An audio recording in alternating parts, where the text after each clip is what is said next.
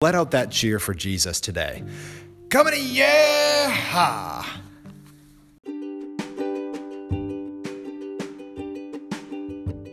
Hello, and thanks for listening to the Moravian Church Without Walls podcast. I'm Justin.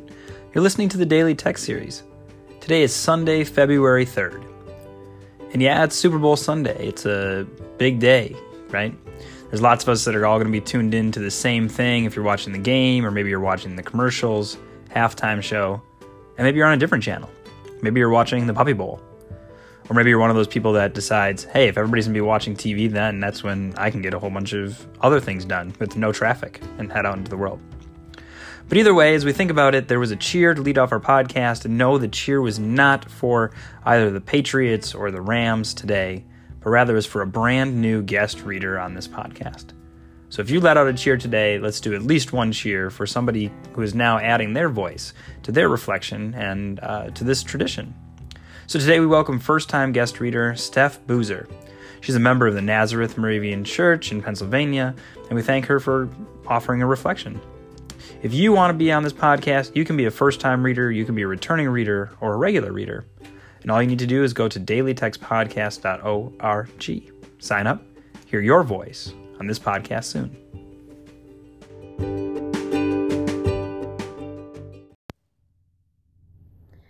Good morning.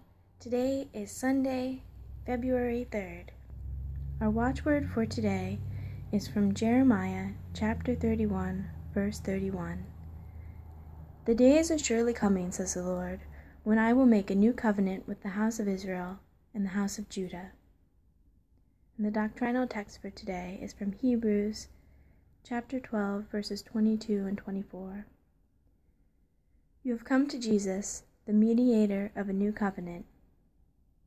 And the watchword for this week is from 1 Corinthians chapter 13, verse 12. For now we see in a mirror dimly, but then we will see face to face.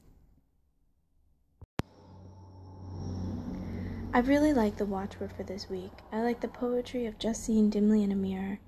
I own an old antique mirror that used to belong on my grandmother's dresser, and in it I can only see my reflection dimly. The metal behind the glass is worn out and it's kind of spotty in places. In the verses leading up to this, Paul talks about the nature of love.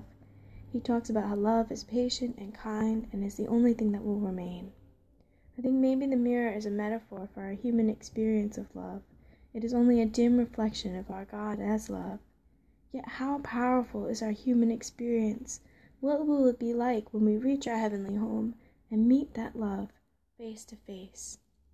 For now we see in a mirror dimly, but then we will see face to face. Now I know only in part, then I will know fully, even as I have been fully known. Let us pray. Christ, our mediator, you went to the cross forgiving us, and paid the price for our sin. We ask you, by the Spirit, to bring us into a renewed spiritual relationship, binding us into a new covenant with God. In your holy name we pray. Amen.